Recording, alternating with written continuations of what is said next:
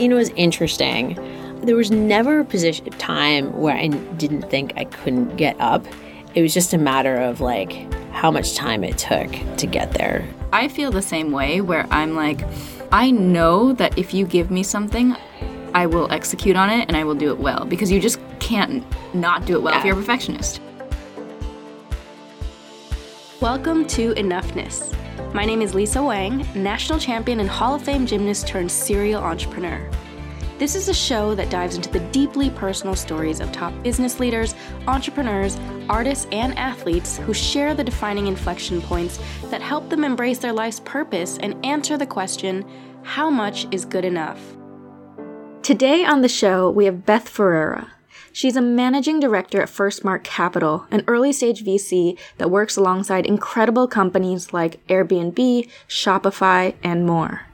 Prior to FirstMark, Beth was the founder and managing partner at WME Ventures.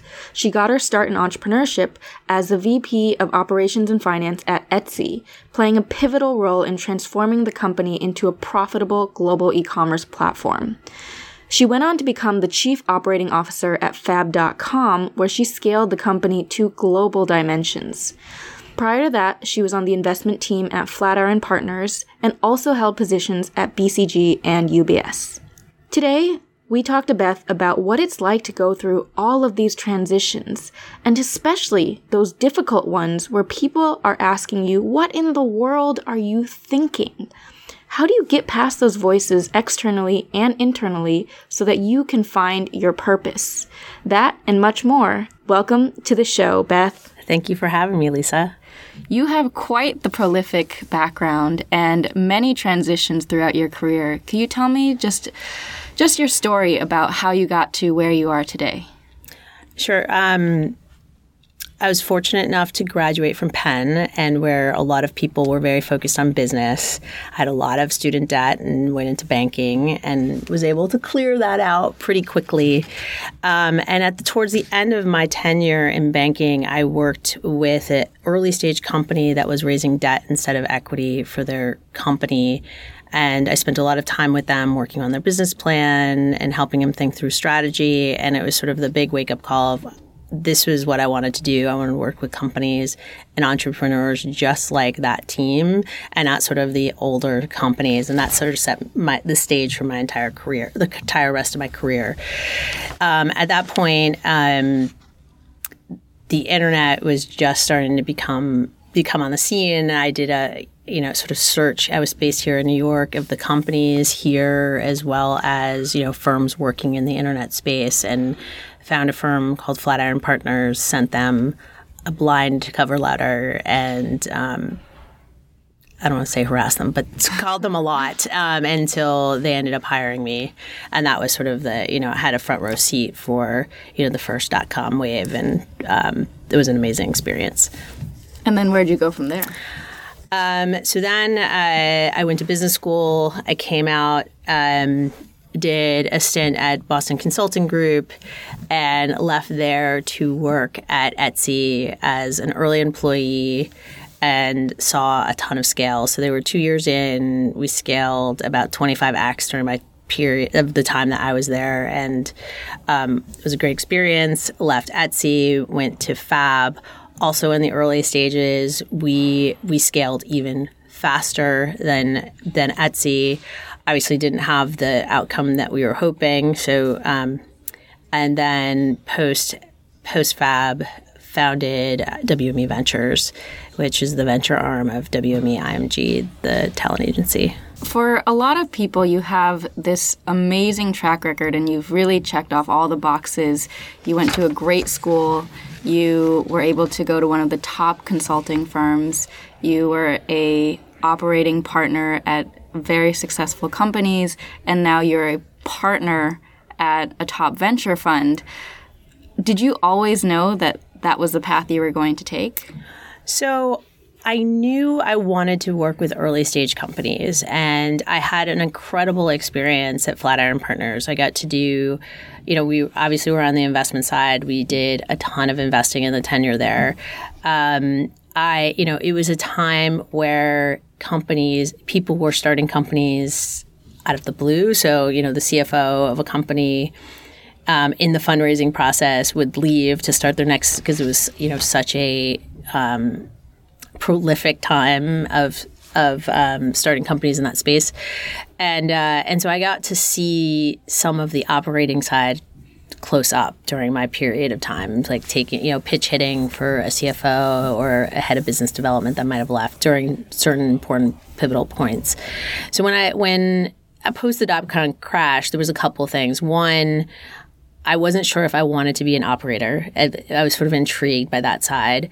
But two, I knew even if I ultimately didn't want to be an operator, I'd love the investment side. So that experience would give me, one, more empathy for the entrepreneur and really understanding what their process was, and two, an understanding of how a company actually really works from the inside.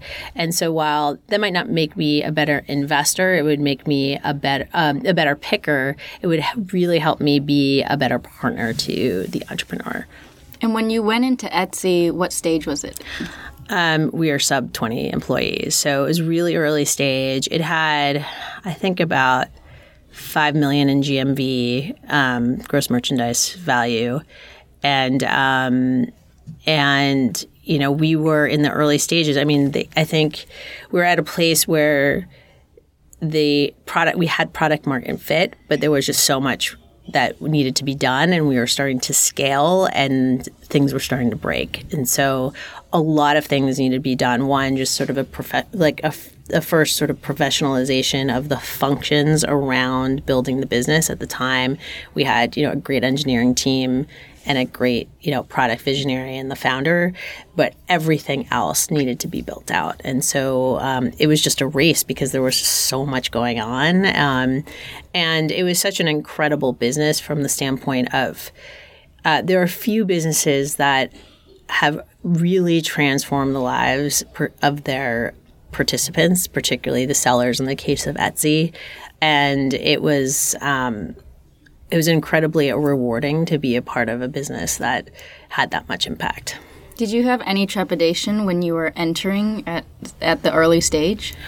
So, as someone who, is type A, has always checked the boxes that you've discussed, and even being close to the early stage businesses, but on the venture side, I was sitting in a seat at BCG, which is, pretty conservative, the natural place where you would go. It was, a Fortune 500 company or, a Fortune 100 company, let alone an early stage startup in Brooklyn, with, I think we had, less than a couple million of funding at the time. And so I literally had a partner call me every month for the first, 9 or 10 months I was there, saying, like, are you done? Are you done with this experiment? We have some projects for you to do back in the office.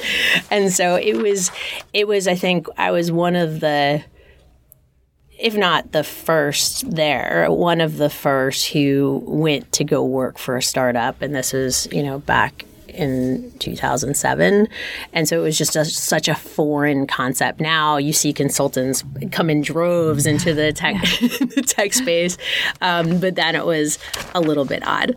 Yeah. And what was that transition like for you, going from that kind of conservative place at BCG and into this world of entrepreneurship? I think the biggest challenge was adjusting to the skill set of the team that we had. So I always, I'd had many people reporting to me at different points in my career, but they were all just like me. It's like they had the same skill set. They, it almost could read your mind before you were actually doing it. And so it actually, I think it was part of my transformation there was part of what made me a manager, because I had to understand, one, had to get the varying skill sets to do what we needed to get done for, to set goals for the holiday or, prepare for a fundraise or all the things that we needed to do.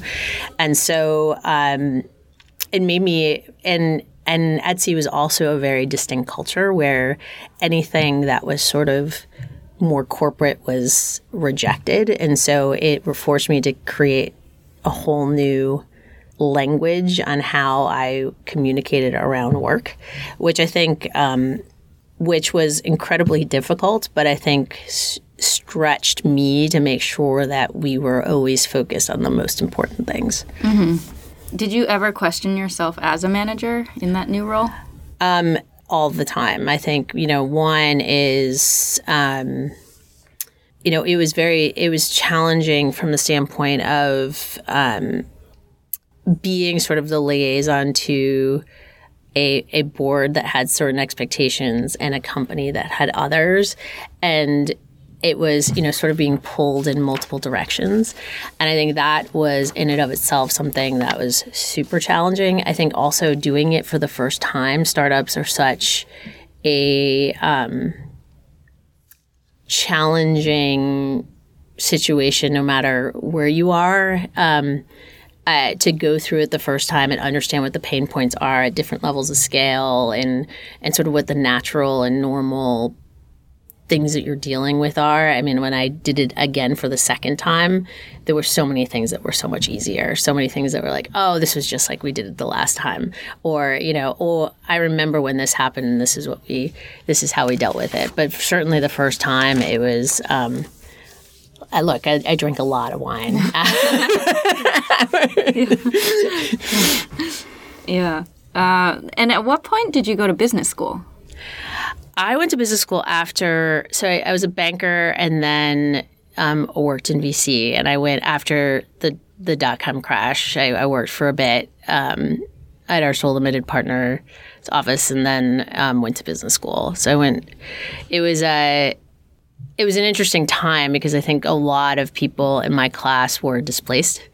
And so really thinking, and it was also an almost liberating point of saying, what was great about our careers before? What do we really want to do going forward?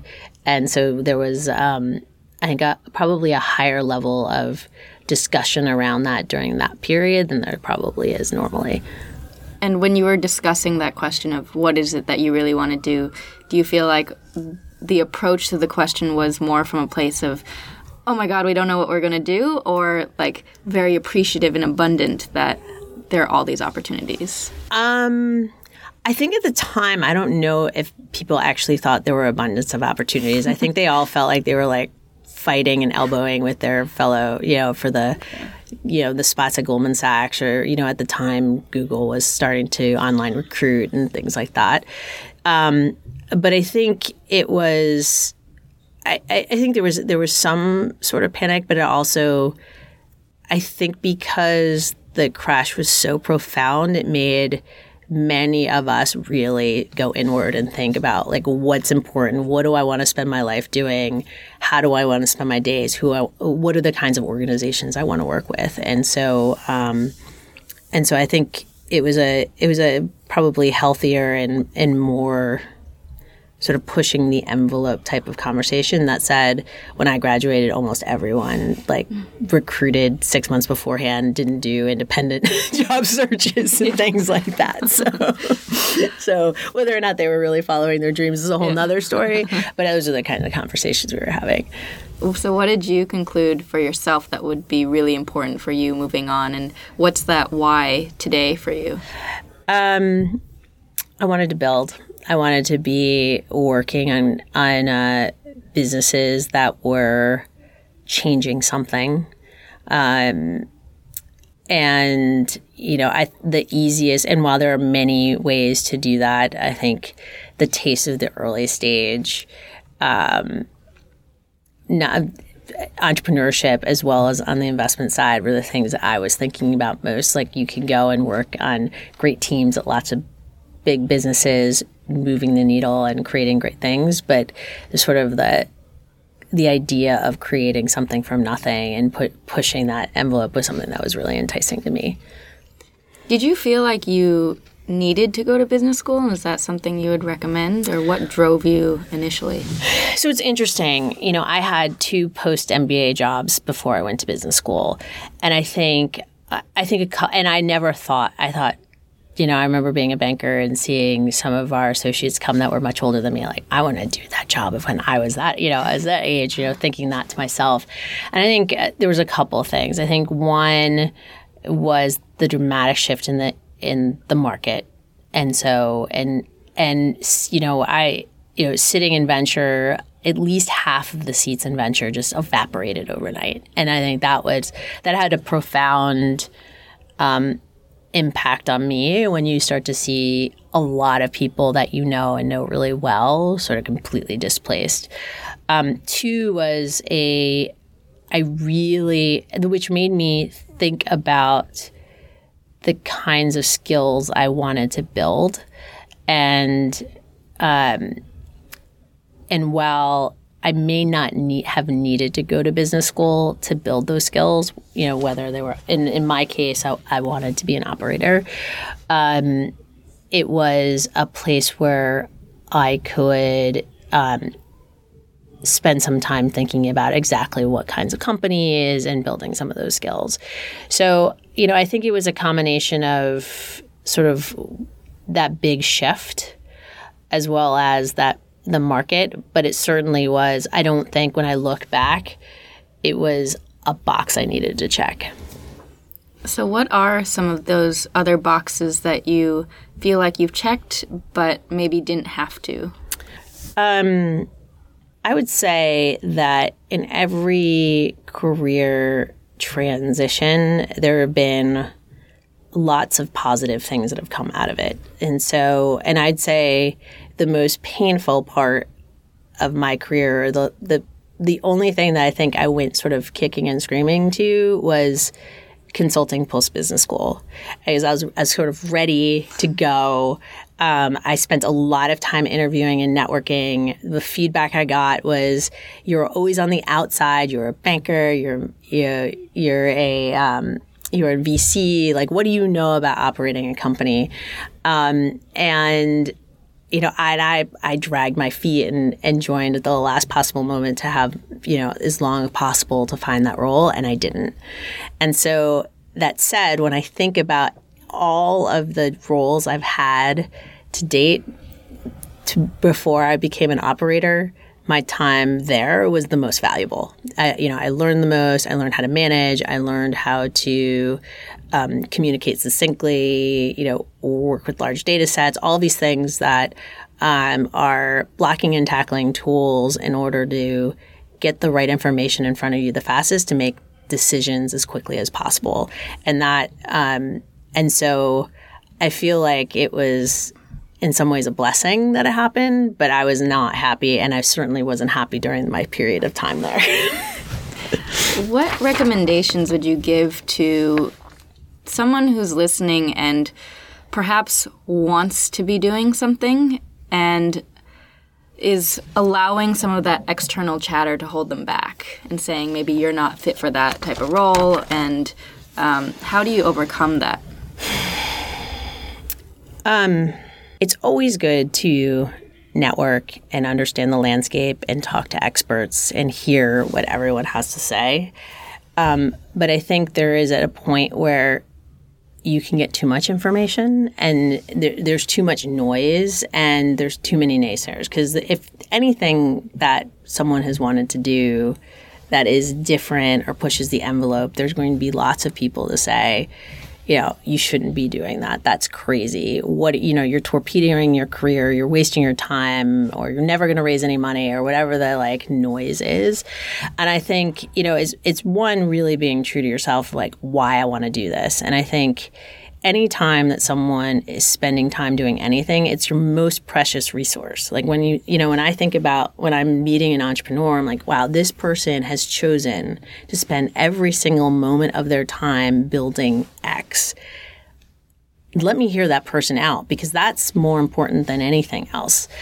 And if you're willing, whatever you're seeing in the market, or whatever you're thinking about is pushing you, or it's something that you can't stop thinking about, then maybe there's something there. And then when you also, I think the other piece of this is, and big corporations like banks and consulting firms are really good at this, putting the putting the stakes so high for an exit, right? Like you only leave this place once, or you only have the opportunity to make this decision once. It has to be perfect. Well, at the end of the day, if it's not perfect, you can go back and revisit it or pivot your career or do something else. And I think the stakes, I think school and the traditional institutions create this sort of level of it creates almost too high of an expectation. And I think if you can step away from that and think about, okay, I'm going to do this for a year, 2 years, 5 years, and these are all the things that, in the worst case scenario, it doesn't work. These are all the things I'm going to learn, and this is how it's going to propel my career. This is how I'm going to think about things. Yeah, I mean, thinking about that worst case scenario, I think a lot of people don't think about it tangibly. There's just this gray cloud of what ifs, and they're thinking like world will end, but they don't actually take time being like, okay, here's the choice I could make, and here's the consequence, and here's the other choice I can make, and here's the consequence. And we forget to value that wasting time is actually perhaps one of the worst consequences of a choice you can make. Absolutely. So now tell me about your transition into Fab.com. So, it felt like a very natural transition. I had worked on Etsy. Fab felt like, at the Etsy sellers graduated, had a distinct, it was one of the first retailers in the market to really focus on modern and design. And it was amazing. I mean, we had a lot of early success. We raised a ton of capital. We were, sort of hot. We could hire anyone we wanted. It was super exciting. It was a super exciting time. And, we, as a company, made some very big macro decisions that didn't pay off. And, ultimately the business didn't work. Can you talk about some of those decisions? Yeah, I mean, I think the biggest was, there was sort of a underlying belief that we needed to grow the fastest ever. And we needed to be, the faster we got to $1 billion, the better.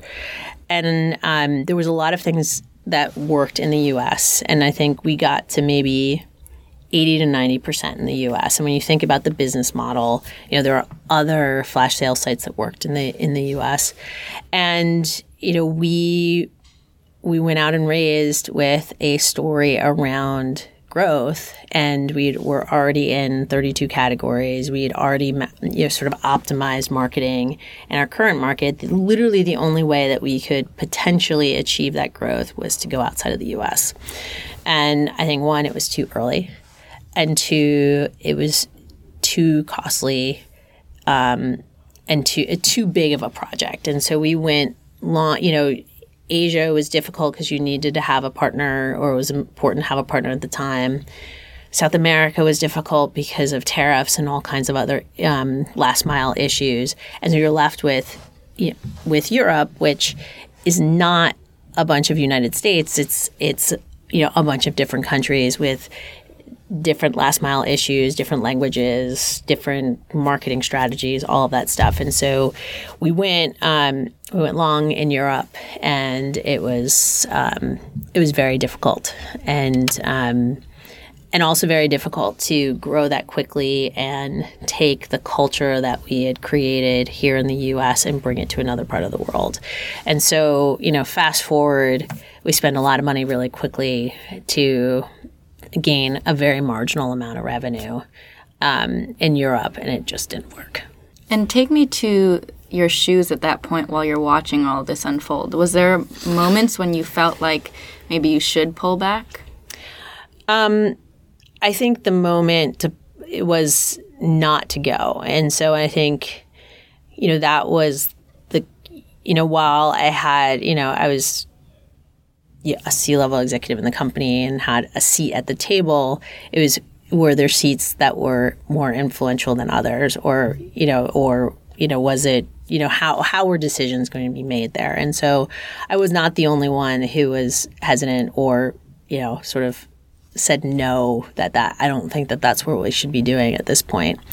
But once you're, in a company and once they do that, you're either on the bus or off the bus. And so I think it was hard because you could see a lot of the cracks and the cracks happening pretty quickly. But there was also sort of a dedication to what you were doing. So like we were trying to make this work, and we were going to do everything in our power to make it work and take what we learned here and apply that there. And so I think that was a particularly challenging time for me. And that was when, I started to feel one, that it was when you talk about this concept of enoughness, like, did I do enough to sway those kinds of decisions? And then am I doing enough to protect my team? So as, particularly as sort of the walls started to crumble, I thought about all of the people who I looked in the eye and said, come link arms with me and come build this thing and it's going to be great. And then, fast forward is, oh wait, maybe it's not, maybe it's not as great as we thought it was going to be. And I took that, I think that was probably one of the hardest points in my career, is just feeling very responsible for, and none of them would actually put that guilt or that responsibility on me, but that's me saying, like, I can't, like, so-and-so on my team and so-and-so on my team, who have families and, are later in their careers, or, that kind of thing. And so, but I have to say, we built a tremendous team, and all of those people, lots of great things have come out of it. So, I hired incredible women on my team who have gone off to start companies, and two of which were, under 30 this week, and others who have gone on to, run businesses and, run operations at other businesses. So there's just, and we're, a really tight group. So, there's lots of great things, but it was, I think it was also made me rethink what I wanted to actually do with my career, and did I have another operating role in me? And ultimately, I decided that I didn't on the venture side. Yeah. But I think that was one of the hardest points in my career. Yeah. How did you deal with that stress and that? It seems like there was guilt involved there too. Yeah, and I think it may have manifested itself in guilt, but I think it was I think it may be a female trait, but sort of like, what could I have done better? What could I have done to prepare my team for this? What could I have, prevented from, a macro decision level? And I think it was really hard. It was hard to come to work every day and be like, everything is okay, and like keep everyone motivated and like on their, on the tasks at hand when you sort of think about it. But I don't know. A lot of self-reflection, a lot of working out, a lot of trying to push those demons and naysayers. And I'd say, once, and then it became another challenge coming out. So once I got to the place where I'm like, okay, I know everyone's going to be okay because they're all superstars and they're all going to figure it out, and we're all going to land in great places.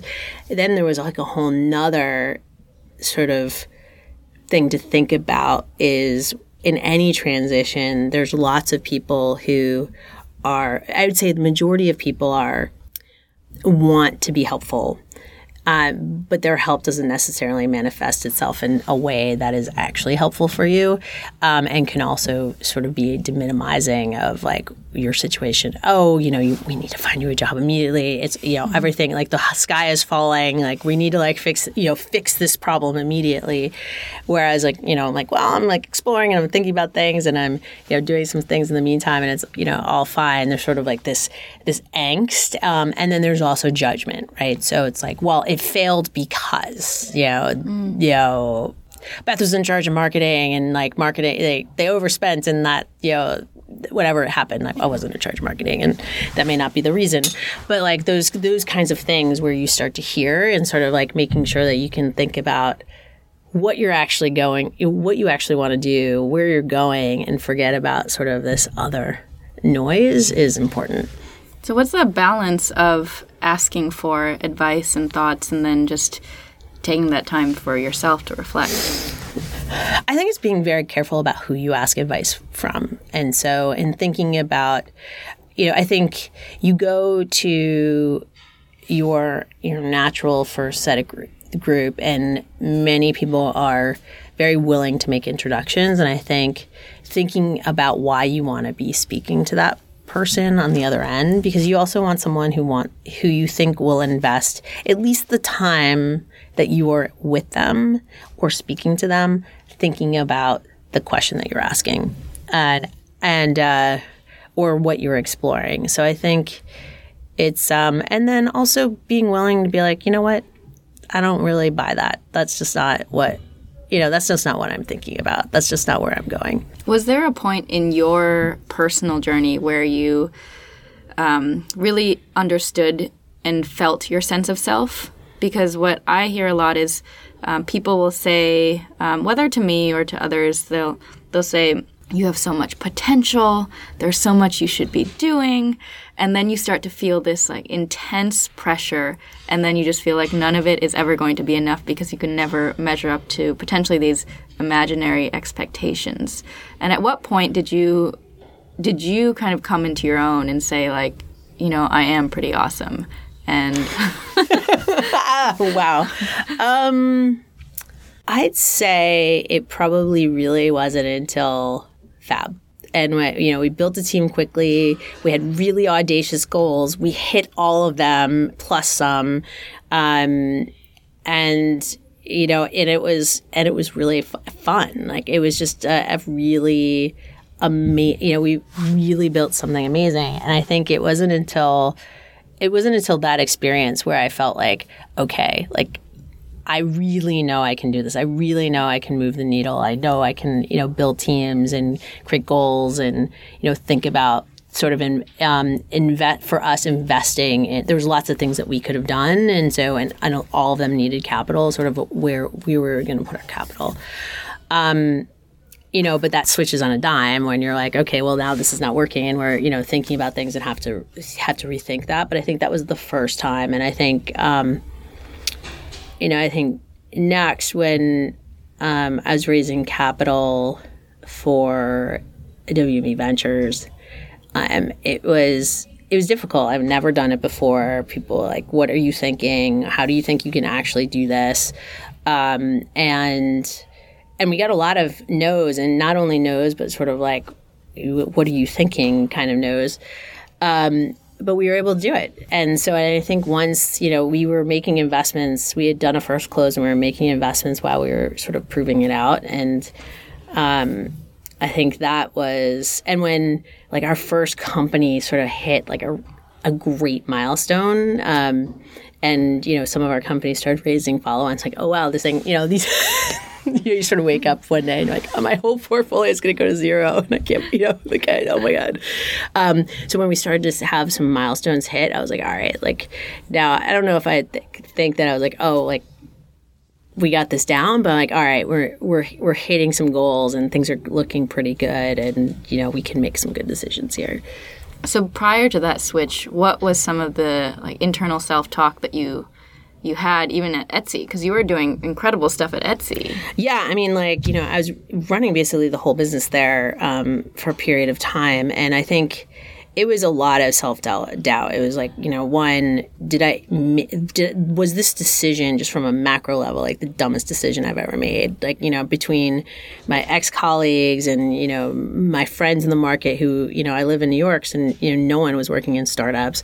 It was like pretty sort of like, what are you doing? And, we were, periods like, I don't want to say dicey, but like, periods of time where we were running out, going to run out of money. We were in a fundraising process and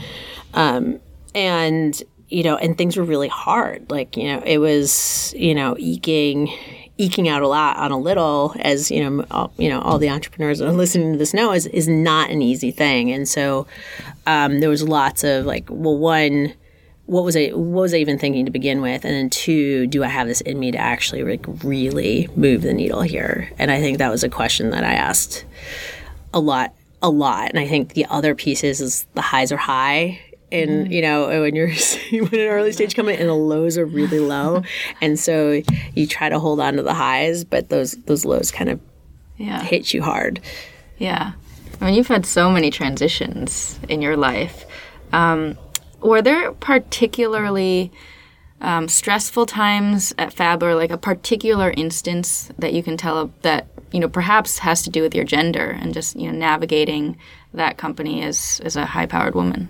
I think there were definitely, across my career, a bunch of instances like that. I think, it's not a secret that, men are generally evaluated on their potential and women on what they've done in the past. And so I think from the standpoint of having opportunities presented, I definitely know that there are fewer stretch roles presented than not. But I'd say like one specific instance when I was negotiating coming into one of my roles, I knew what the compensation for the role should be. And this particular company was hiring 2 people at once, both of which were at the exact same level. And arguably I'd worked at, better firms and achieved more, at companies that achieved more. And I had to walk away twice, like literally like turn down the offer and walk away to get to the same comp as the man who got the other offer. And I didn't find this out until, several months later where, we're in a board meeting and comp is on the screen. And I remember thinking distinctly, like, there's no chance that guy had to walk away twice. And so, what's up with that and how, I don't know what the thought process was behind that, but it certainly wasn't a role question, and it certainly wasn't a background question. What gave you the confidence to walk away a couple times? I think one is I sort of did my homework on what market was, and so I was really comfortable with that. And 2, I was okay with not getting the job, and I think you have to be. And so I wanted to make sure that I was compensated fairly, and if I wasn't going to get compensated fairly, I didn't want to work with the team. Were there any worries in your mind, or you were kind of like, I'm willing to lose it all, or at least lose this position? I mean, look, at the time it was, there wasn't that many sort of roles that fit exactly my skill set and background, so it would have not been great if I but I was, at the time I was, consulting and advising companies, like we would have been able to figure it out. Yeah. But I'm glad they came around, but it was interesting. And the other piece is, you coming in, it's a little bit tricky because women do get judged for negotiating. And so I was also worried about, being too aggressive coming in. Would that be sort of I don't want to say taint, but sort of position me in an unfavorable light going forward. And fortunately, it didn't, and that was fine. And we had a pretty diverse team there, but that was something that really stood out to me. Got it. And I want to talk now about your transition into building WME Ventures and what that was like, and what were some of the biggest challenges and mental challenges, particularly for you going into this new role? Well, it was a huge shift. I'd spent nearly a decade as an operator. I was known as an operator. All of my closest mentors and, friends would consider me an operator. Most people had forgotten I'd worked in venture at all in my career. And so I think it was one, really trying to figure out ways to create legitimacy. So one, with an organization that wasn't necessarily known for investing. They're, amazing in lots of other parts of the business world and in entertainment. And then 2, someone who, is a first-time manager and has never done it before. And so I think when we first started to go out, I defaulted on all of the strengths of WME versus thinking about or presenting the strengths of me. And there was, is interesting. I had someone come in and walk through my pitch, and that was sort of the feedback. And as soon as we made the shift, so it wasn't, we weren't diminishing the other piece, but focusing more on the team and what the team brought to the table. It wasn't until then when it started to click with investors. And so once it started, once we hit our first couple of yeses, then it started to feel like, okay, like maybe we can actually get this stuff done. And if we have enough of it bats and, talk about this. And then, in that meantime, we also did some actual work. So, we've made a few investments that we could talk about. And so while things were still in the early days, we could show that, like, here was our thesis, this is what we set out to do, and here's we're starting to do that. So, but it was hard. I mean, it was a reminder that we were always telling ourselves, and we need, and I was pushing it out to I'm with these guys and they're great, and like we're gonna utilize these tools. But ultimately, I was running it, and I needed to be selling myself. Why do you feel like you initially had that instinct to, I guess, diminish yourself? I think it was because it was so the other pieces were so powerful. I thought, I perceived them as more powerful, and that, I don't know if people would just know, or it was less important. I thought it was, I positioned it as less important, which was absolutely wrong. And how are you feeling now? I mean, now that you've been in that position, and what was that mental shift like? So now you're starting to sell yourself, and then now you're getting into the trenches of investing and helping these companies. What is that day-to-day feeling like? Now, post starting to build a portfolio, I think in the early days when we were trying to figure it out, and we, didn't have any companies under our belt, and, it was the bumps in the road were harder to take. I think now, while there's still lots of bumps in the road and, the jury is still out, there's a lot that I'm really proud of what we built. And, we're working with an incredible set of entrepreneurs who, are leaning in every day on their business. So yeah, I mean, it's, I think we talked about this earlier, just some small early wins under our belt, and hopefully they'll become bigger wins, and this we can declare it a success at the end. Yeah. Do you still have moments where you feel like you're not good enough, or whether in work or personal? I'm a working mom, so that feeling happens more often than I'd like. I have two small boys, and balancing home and work is always a challenge. But I'd say, in work specifically, I mean, every day you're sort of, I don't want to say fighting, but you're like trying to win. And so, you're going to win some and lose some. And, sometimes those you can take those losses harder than you should. Do you have any advice for that let's say that Beth who was, early on in her career, feeling like she wasn't smart enough or experienced enough in those positions? Is there anything different that you would have done or told yourself now? I would tell myself to take more risk. And I'd also tell myself that, all of the decisions, whether they're the micro decisions when you're at work every day, or, bigger decisions, thinking about career shifts or moving firms or whatever, are not as big as they seem, and to not sort of internalize those moves and decisions. While they're important, they're not the end all be all, and those are all things that can be sort of, you can reset the course. Would you then actively encourage people to think less and just go for decisions? No, I mean, I think people should think about their decisions, because ultimately, thinking about where you want to go is the most important thing. And so, if I want to be a CEO or I want to be an investor, what are the things that I want to do in between in order to get there? And so I think that's important, but feeling the like extreme angst around, if I do this and the pluses and minuses and all, getting in the minutia around that, I think that's where you can just get yourself stuck. And ultimately, you're not going to really know until you get there.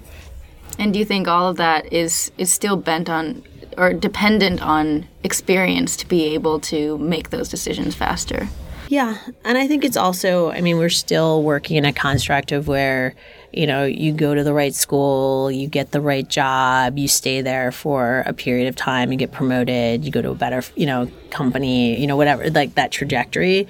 And I think, we're seeing people, and I'm an example of careers that are just not that linear, right? And it's about, what am I learning? What am I taking away from this experience? And while I'm working really hard and doing the right things at my job, but ultimately I might not be there forever. And so thinking about your career instead of 2-year increments in 10-year increments. What drives you today?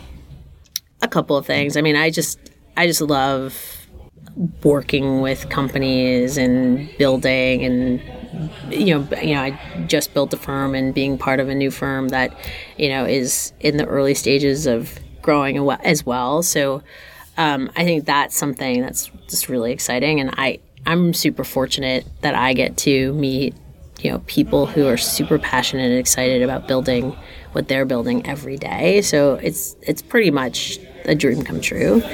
And I think ultimately, we haven't talked about sort of the inherent biases and misogyny across the board. Like, I have 2 little boys, and if I can raise them to be not only supportive of women, but creating opportunities for women, or being real partners with women, that's sort of basically all I can do. Mm-hmm. What are some of those, other subtle biases that you're experiencing even today? We see it all. From an investment standpoint, we see it from the standpoint of, people not understanding certain segments of the business, of the market, whether it's, a female-focused business or elsewhere. We just have so little diversity in the ranks of investors. But we're also seeing just, approaches of, just how women have been treated over the last, over the last decades, and we're starting to see some of that stuff come out of some of the things that were challenging for women, whether, from the outward extreme of sexual harassment to even, smaller biases of sort of being cut off in the boardroom or, whatever the small sort of, I call them infractions that sort of ladder up to bigger issues. Yeah. And the scary part is you start to see this stuff at a young age. So, how kids speak to each other on the playground, or what they say about their classmates, and that's coming from us. And so making sure that not only in the workplace, but for our next generations, that's we can address that. Are there any remaining fears that you feel like are driving you, whether it's anything from fear of failure to fear of not living up to your full potential or running out of time? I think time is it weighs heavily on me. And I think one is not just the time like in years, but also how I spend my time every day. And so when, ultimately when I think about how I want to be known, or how I want to be known is to be an incredible partner, and that to be an incredible partner takes time. And so I'm always making trade-offs on like what I'm actually doing, and I think that's where I have a lot of angst and worry that I'm not making those trade-offs the way I should be. So like optimizing my time for the things that are most impactful, the companies or teams that I can help the most. How do I utilize my time? And then, going, and then moving into my family, the same sort of thinking around making sure that there's enough time and what I'm doing is the most impactful there.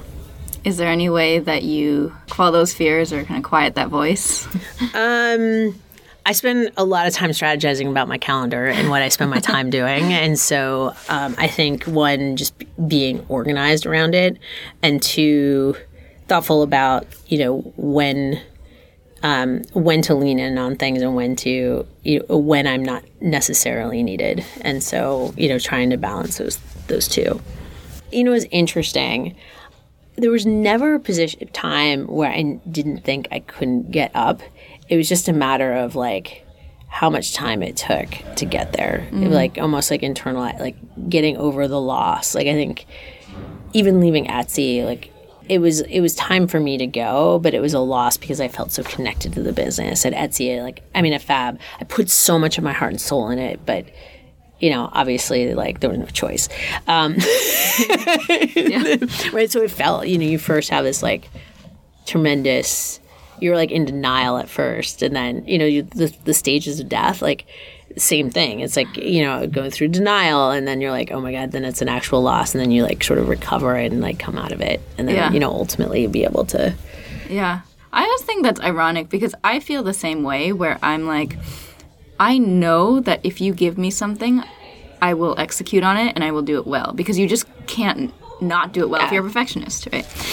And yet there's sometimes that fear of even just taking that first step in the first place. And so I think for most people it's that how do we get over the fear of just making the move versus caring about all the extra stuff, because that's where we all get hung up. Yeah, and that goes back to the point of not putting so much pressure on every decision, and that, making an educated leap, but making the leap, and you're never going to know until you get there. And then ultimately, look, I think for me, Fab was a perfect example. When I went to Etsy, I was oh my God, what are you doing? That's crazy. When it was Fab, I was oh my God, this is amazing. You're brilliant. You just won the lottery. So, and then, after it just, falling that, it's I learned a ton, and it was an amazing experience. And so, and then you move on, and it opened other doors after that. So, yeah. What do you think of the word legacy, and how do you think you will define your legacy? So, I don't really think about my legacy I actually haven't really thought about it at all, let alone a day-to-day basis. But I do know, and we talked about this earlier, that I want to be known as being, a great partner, whether that's as a leader or as, and as an investing partner or, to my direct reports, just someone who people want to have the conversation. I want to be the first call for my companies. I want in my teams to feel they, want my advice or want my help. And so ultimately, that's how I think about it. To finish off, we have something called the one thing, which is just the idea that one thing, one voice, one person can completely change a situation or the outcome.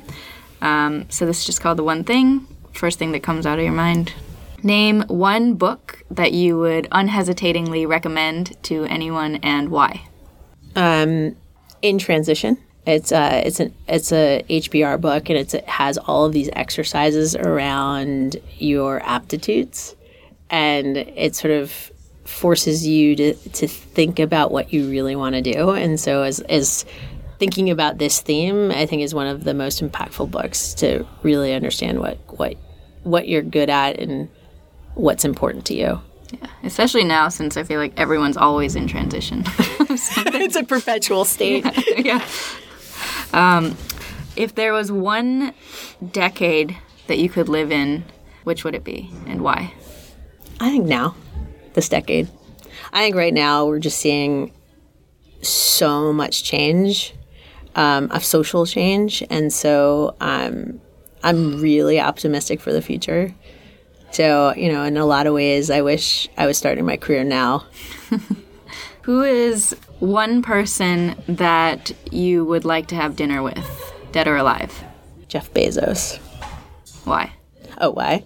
I think one, you think about where he started his business, and from books, and sort of thinking about all of the opportunities over the last couple of decades. It's just incredibly fascinating to me.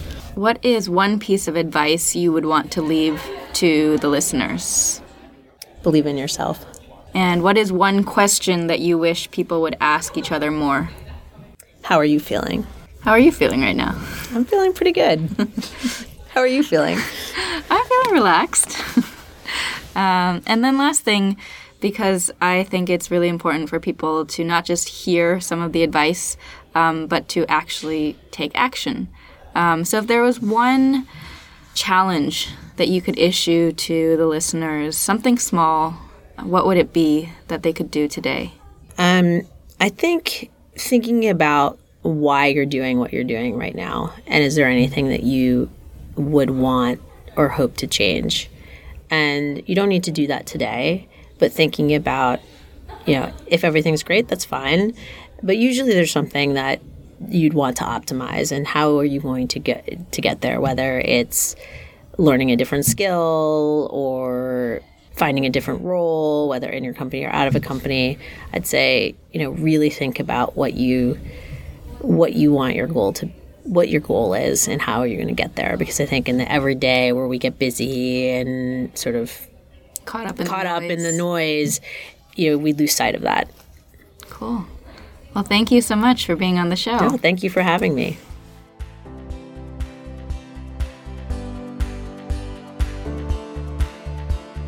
There you have it, folks. I hope you enjoyed today's episode as much as I did. I created the Enoughness podcast to reveal the real stories behind the leaders we admire, to address this universal question that we all have at some point or another. Am I good enough? So just remember that you're not on this journey alone, and that you do have the power of enoughness. If you want the full show notes and transcript from today's episode, go to www.lisawang.co/podcast. Again, that's lisawang.co/podcast. And you'll be able to follow along. I'd love if you could leave a review or tag anything that you share on Twitter or Instagram with #enoughness. And you can find me at LisaWorks, LisaWorks, on Twitter or Instagram. Catch you in the next episode.